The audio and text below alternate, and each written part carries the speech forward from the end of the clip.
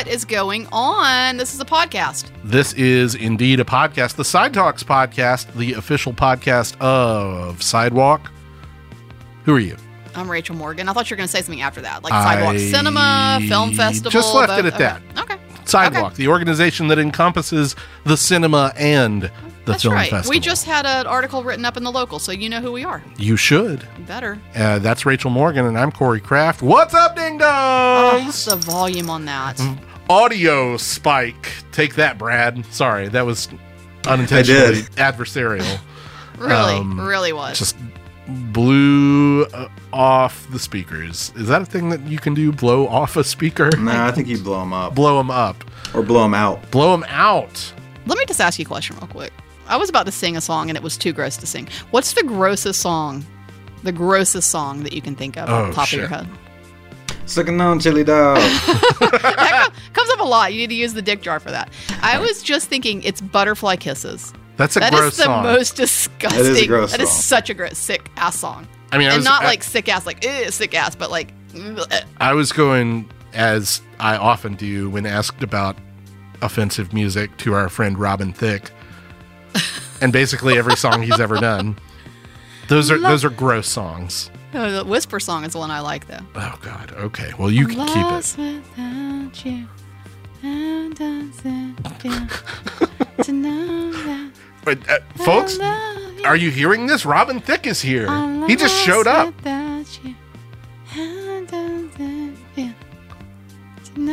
He's wearing that black and white striped suit that he wore in that one video. You can visualize it, so that's why I said it. Wow. Robin Thicke in Boutwell Studios here today. I'd ask for your autograph, sir, but I don't like you. I like him okay because he looks just like my cat. Wait, come back. Oh, no, he's gone. All right. Well, that was a spontaneous visit from Robin Thicke. Maybe he or other pop singers will be back at Or some one of point. the members of the Masked Singer, like, I don't know, Hot Dog or Ice Cream or Chili Face. If you were on The Masked Singer, which kind of monster would you be? I want to be Ice Cream Cone. Okay. When Ice Cream did Old Town Road. There you go. That's what I'd be. All right. What about you? Ladybug. Yeah, I'd probably be Ladybug. Oh, let's start talking about movies. All right. Yeah. Lost without you.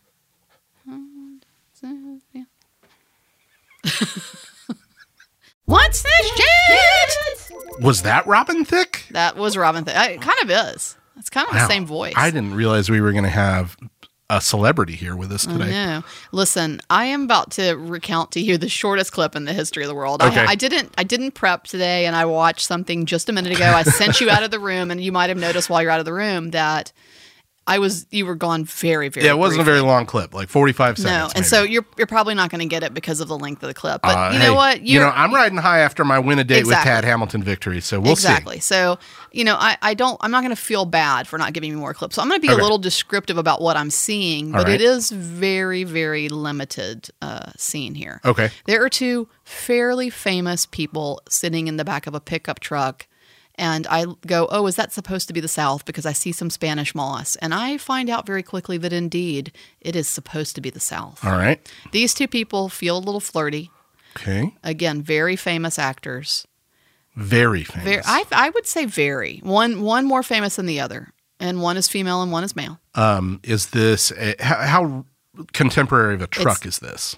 The truck looks a little older, but the film is not that old. Okay. And her hair is the worst mushroom cut I have seen. She's got a mushroom. She's cut. got a mushroom cut. I mean, it is the ugliest little bowl on her head. And I know very quickly, it's confirmed very quickly, that she is indeed Southern because there is a really terrible Southern accent coming out of her mouth. And they're kind of riffing each other, and she says something along the lines of, "I done a lot of shit in my life." Oh, no. And it's a really terrible Southern accent. And I think they're drinking beers. Drinking beers. In the back of a truck on a beautiful sunny day. And she's got a bad Southern Spanish accent moss. and a mushroom cut hair. Okay. That's all I got for you. That's all you've got. They don't have anything else to say to one another. They really don't. They're kind of flirty. Flirty. And he's kind of giving her the, like, you hadn't done much in your life. And she's like, I'd done a lot of crazy shit. That's all I have. Literally, that's all I have. Very famous actor. Well, so my first thought immediately goes to like a Nicholas Sparks adaptation. Are we talking about like a romantic drama? It looks like it. I don't know.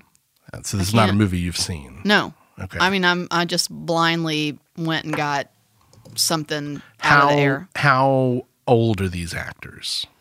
Are they fairly young? Are they? They're a little older. Little older. And she is kind of frozen in time, to be honest with you. She's an actor who kind of perpetually looks like she kind of landed on 30 and stayed there. And I don't know how old she would have been. This film's not very old. Not very old. Yeah, this is Are you stumped? Puzzle. This is a puzzle. Okay. I don't want to wave the white flag immediately. Okay. But can you give me, I'm going to have to ask for the less famous performer here. I don't remember his name. Okay. But he's on Mad Men. John Hamm? Yes. I thought that was his name. I should have just said it. John Hamm. Okay, so I'm giving you more than I normally do. So, you're not getting it. Okay, I feel like if you don't know not. that it's from the last few years and it's him, you're not going to get this Yeah, one. You wouldn't have gotten what this the fuck has he done? This is a film called Lucy in the Sky. Oh, fuck. I saw this shit. Are you kidding me? No. Oh, my You God. you didn't get it? This is the worst movie of the year that it came out. 2019. This shit is terrible. Well, the accent, I couldn't believe it. It's Natalie Portman. Yeah. Who, I love Natalie Portman. I do too. Natalie Portman, accent though, y'all. Natalie Portman goes for it sometimes. Right. Like Jackie, like right. Vox Lux. And like when she connects or when she has good material, I'm all for Natalie Portman pushing shit beyond. Let me just give this to you real quick here. Plenty of things wrong. Yeah. I bet you never even came in second in anything. Yeah, they're astronauts. Just wait. Look, Mr. Know-It-All. I done lots of torture shit. I'm here to tell you. Really? Okay. I mean, that accent is terrible. So, okay. You don't know anything about this I don't movie. know. Do you remember the case that made minor news headlines some years ago of the astronaut who, in a fit of jealousy, Put on a diaper and drove cross country to like shoot Corey. her? What do you mean do I remember Okay, that? fair enough. I live for this shit. I live for the day in which I can read a newspaper article about a woman who goes to the store and buys fucking Depends, puts them on so that she doesn't have to stop en route to stalking someone. Well, Lucy in the Sky is the dramatization of that story. Okay, I'm in. I mean, it's awful. Like, we're talking like shifting aspect ratios for our quote unquote artistic purposes. We're talking about the most ham-handed, heavy, like ridiculous, stupid dialogue you've ever heard anybody try to deliver. We just heard a few minutes of it. Seconds. Really. And Natalie Portman, like, fucking goes for it, but at what a cost? So let me ask you: movie. Is this? I just really need to know: is this bad movie night bad? No, it's so boring. Oh, it's boring. Okay. Oh my God, what a bummer then. You need to watch it in full. But doesn't the diaper story, isn't that just fodder for Lifetime? Like, how did this even get made outside of Lifetime? That is a Lifetime movie story. Here's the thing that damns this movie completely. It downplays the salaciousness of it. And like... it tries to approach with respect? Are you serious? And dignity as a focused character study of a woman who she went to space and she gained that sort of space perspective that you hear people talk about. But when she came back, she like was driven crazy by John Hamm's dick. Oh man. Yeah. Well. Which I guess is not the first person that's happened to, and probably won't be the last. I was going to go the opposite direction with that, but okay. Can we get the dick jar out? This is the John Hamm dick jar. But that's what the movie's about. And I think Ellen Burstyn, who is in the movie, actually, Ellen Burstyn's in this too. And she has a line. Sorry, I'm getting worked up. I mean, you really are. She has a line that is something like, "All that astronaut dick has made you soft." Okay, hold on. There's so much wrong with this line. Also, how does that line exist in this film, but yet it's not good enough for a bad movie night? It just isn't. All right. I mean, watch it and judge for yourself. But I got to look this line up because I want all that. I'm typing into Google all that astronaut dick has, and I'm just gonna. Well, I mean that would be accurate. Yes. This woman bought Depends. All that astronaut dick has made you soft, Wow. which is Ellen Burstyn in Lucy in the Sky. Wow. I can't believe you didn't get this even after knowing the actor. Maybe you, for Horrible your movie. self-protection, blocked it from your I'm brain. almost certain that's Yeah, what happened. I hear you. But now it's all flooding back to me, and I'm horrified and delighted. Well, you know what? You needed to lose one. It was time, right? It was I time. guess. It was time for you to take one. Okay. I did, but I did win that date with Tad Hamilton. So Oh, ultimately, here we go. I came away with something. No, it's no astronaut dick.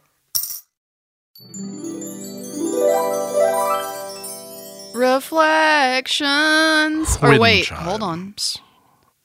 Reflections. Oh, Robin Thicke came back. is still Oh my here. God. I called him back in for a second. He's in the Sam booth, which is what we call the booth in there that Sam uses because Yep. Sam uses it. Yeah, that's the official name. We should do that in fast film terms. Sam booth. So listen, Uh-huh. what are we reflecting on? Have you done any Sundance? Are you doing Sundance? I am doing What's going on with Sundance. I'm doing virtual Sundance.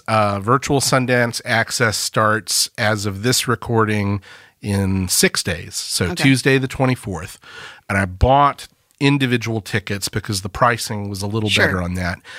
To, I don't remember how many movies, like 17 movies or something like that. So we are going to mainline 17 Sundance movies through the 30th of January. Very excited for that. Got a nice cross section of mostly narratives this year that I wanted to see. Not everything I wanted to see, but most everything. Really wanting to see the Brooke Shields documentary, which I didn't see was available with a single ticket. Am Yeah, I I correct? don't remember. Yeah. That's not one that I got a ticket Gotcha. to. I don't. I went looking and I didn't find Yeah, one. because a lot of the films playing and premiering at Sundance this year, whether they are already distributor held or not, are choosing to forego that virtual route. Absolutely. So let me just ask you this. Okay. What is the most, in your opinion, the most anticipated film at Sundance this year? Well, it's one that I didn't get a ticket to. Okay. Because it's sold out already. Yeah. It's the film Cat Person. Okay. Which is a narrative adaptation of the sort of infamous New Yorker short story that made waves, 3-4 years ago now, pre-pandemic. It is a dark comedy thriller about a young woman played by Emilia Jones, the star of Coda, who strikes up a relationship with an older man played by Nicholas Braun, who's on Succession, his cousin Greg, who she meets at a cinema, and things get kind of darkly comic and intimidating from there. It's kind of the short story anyway was a story about kind of a lot of gender disparities and things like that in dating and sort of the pitfalls of modern dating, and dating a quote unquote nice guy, Gotcha. or the titular cat person, and having him turn out to be Hence kind the of a creepy weirdo. Yeah. This one is I think the directorial debut of the woman who wrote the screenplay for Booksmart. So, Okay. Yeah. she is, well, maybe it's not her directorial debut. I can't remember her name in any case. So sorry about that, ma'am, because I really We'll like do a Booksmart. retraction eventually here. And I'm really excited to see this movie, but it wasn't able to get a ticket. I may still try to get a ticket because sometimes Sundance you never know what just can happen. offers more tickets to virtual screenings, or so they did last year. But I'm sure this is the big buzzy title. I'm sure a distributor is going to get it. So I'll see it at some point. Snatch it up. Well, I have one last question Okay. for you. Here, we don't need to spend too much time on Sundance, but I'm curious. There's been a lot of talk recently, and this is coming in light of some new sort of focus on the film that was originally titled Jihad Rehab, Yeah, right? yeah. And then has been retitled to The Unredacted, which we are screening at the cinema. By the time this releases, that screening You've missed it. is in the rear view, but we hope you caught it. If it was something you were interested in doing.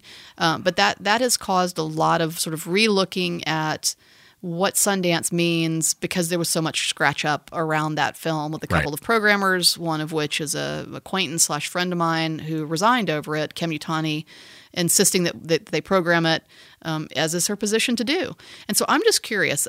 Some of these articles that are coming out are saying things like, does Sundance matter anymore? Are film festivals too soft? Or what film festivals are even standing up anymore and taking these risks? Is everybody too scared? Is cancel culture really gotten their hands on festivals? And what are we going to do when festivals have historically been tastemakers in regards to up-and-coming films that studios won't touch? Right. And certainly plenty of examples of that we could point to over the years, including, I wonder if we'd really have somebody like a Tarantino, at least at the time when Tarantino hit the scene, if it wasn't for people who were doing interesting programming, embracing the works of somebody like Tarantino. Maybe not the best example, but certainly, maybe. Sure. What do you think? Do you think Sundance is done and is just another sort of blip on the Hollywood radar, so to speak? I think that would be a short-sighted comment to make. Yeah. Given that 2 years ago, Sundance launched Coda and Summer of Soul, which were the Academy Award winner for Best Picture and Best Documentary Feature. But maybe that's an argument in there. I mean, that's just feeding right into Hollywood, right? I'm just playing devil's advocate a bit and saying that neither one of those films have any edge. Sure. I mean, neither one of those films are doing anything that I'd argue for Summer of Soul, which is a movie I love. But it's a fairly commercial documentary. I'm not saying it's not a great film. Right. I'm simply saying that when you program Summer of Soul, you're not really doing any. You're not going out on a limb. No, it's not like something like Compliance or the the Nightingale, right? Things that people want to get up and walk out of, or even some lesser known titles. It's tough. I mean, I sympathize with the position that programmers around the country find themselves in weighing sort of the pros and cons of programming difficult material. As far as the specific question about Sundance, I don't see them fading from relevance anytime soon. Yeah. They're kind of the American festival that's too big to fail. You know what I mean? Like, sure. For better or for worse, they do set the tone of the conversation. I would also say that if they have moved away from programming controversial films, I think that they did that 15 years ago. I think it's probably correct. I wouldn't argue that. I also, I think it all gets wrapped up into one easy to digest package of controversial, right? Sure. There's a lot of difference between something being controversial like Dogtooth, right? Right. Or Compliance. Good example there that you have Compliance, which is based on actual transcripts. Yeah. It's based on an actual story. It's based on something that happened to people, but it isn't a documentary. Whereas you have something like The Unredacted, formerly Jihad Rehab, which is a documentary. So it's presented as nonfiction, and it is a white non-Muslim making a film about the Muslim community. I would say in response to that is less of a concern than the Saudi political situation that that Meg, the filmmaker, sure. had to sort of traverse into by necessity to even have access to her subjects, and whether the Saudi government, with its rather notorious history of human rights violations, sure. and present day, I'm sure, is a trustworthy partner in even approaching to make a documentary film. Yes, but you're saying the same thing I'm saying, which is that a nonfiction film has different. Sure. There are different standards and different expectations. There have to and be. There's much more at stake. Many different things at stake, perhaps is the way to say it. My position is that we can have the discussion about all of these things while still screening the film for audiences to see and consider for themselves. So how do you feel about Sundance's decision then? I don't agree with it. Yeah.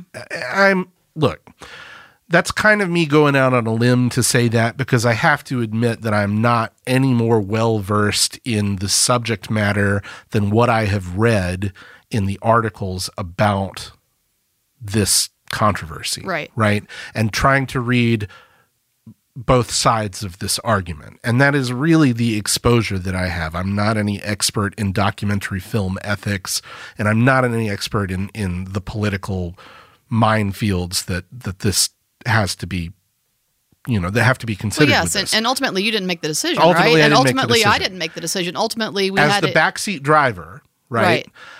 Looking at that, I think it's a shame that they didn't stand by the film and their initial I hear you. impulse to program it. I think it's a shame. And again, that's just me. That's just some asshole who, wants to believe that we should have a fairly open, quote unquote, marketplace in which we can see things that will push and provoke us and cause us to, consider these ideas. I don't know. Is it unethically made? I can't make that determination. Should she have been the filmmaker to make it? I can't answer that question for anybody else. But I think the film should be available for people to see it and make up their own mind. Yes. To be clear, or somewhat clear, we have a member of the community on our programming team, and they inevitably were the ones to be asked to make the decision, and did indeed make the decision, along with the process of turning to other members of the community. So it wasn't myself or you, Corey, that made the decision, and neither one of us really felt comfortable making the call. And so I think in some ways that does show a bit of sympathy towards the decision-making process there at Sundance. Yeah, it's a tough call. And again, it's easy for me to take the sort of idealistic road there and be like, well, of course you should, we should have complete free speech, And I do think I stand by that statement, but obviously there are nuances to this conversation. Well, and I've said before, one of the things I've said when responding to folks who've emailed us very angry about this is that we are, as a programming team, that we are anti-censorship. Yeah. Right? So we are anti-censorship, but we're also anti-propaganda. And that can be a really hard thing to parse out, right? Yeah. Especially when you look at a lot of advocacy films, its heart is in the right place. I'm not speaking of this specific film. I'm not leaning in on that. But at any all, number of documentaries that people have their heart in the right place. Right. But we just don't. We do not program advocacy films as a general rule. There could be exceptions to the rule because we don't believe in hard lines in the sand necessarily. But we can make some exceptions, but we generally speaking do not program advocacy films. Anyway, as is always the case in Retractions, we're not solving any issues today. We are simply talking through some things and interested in what you think, and you can give us an email at podcast@sidewalkfest.com. We'd love to hear from you.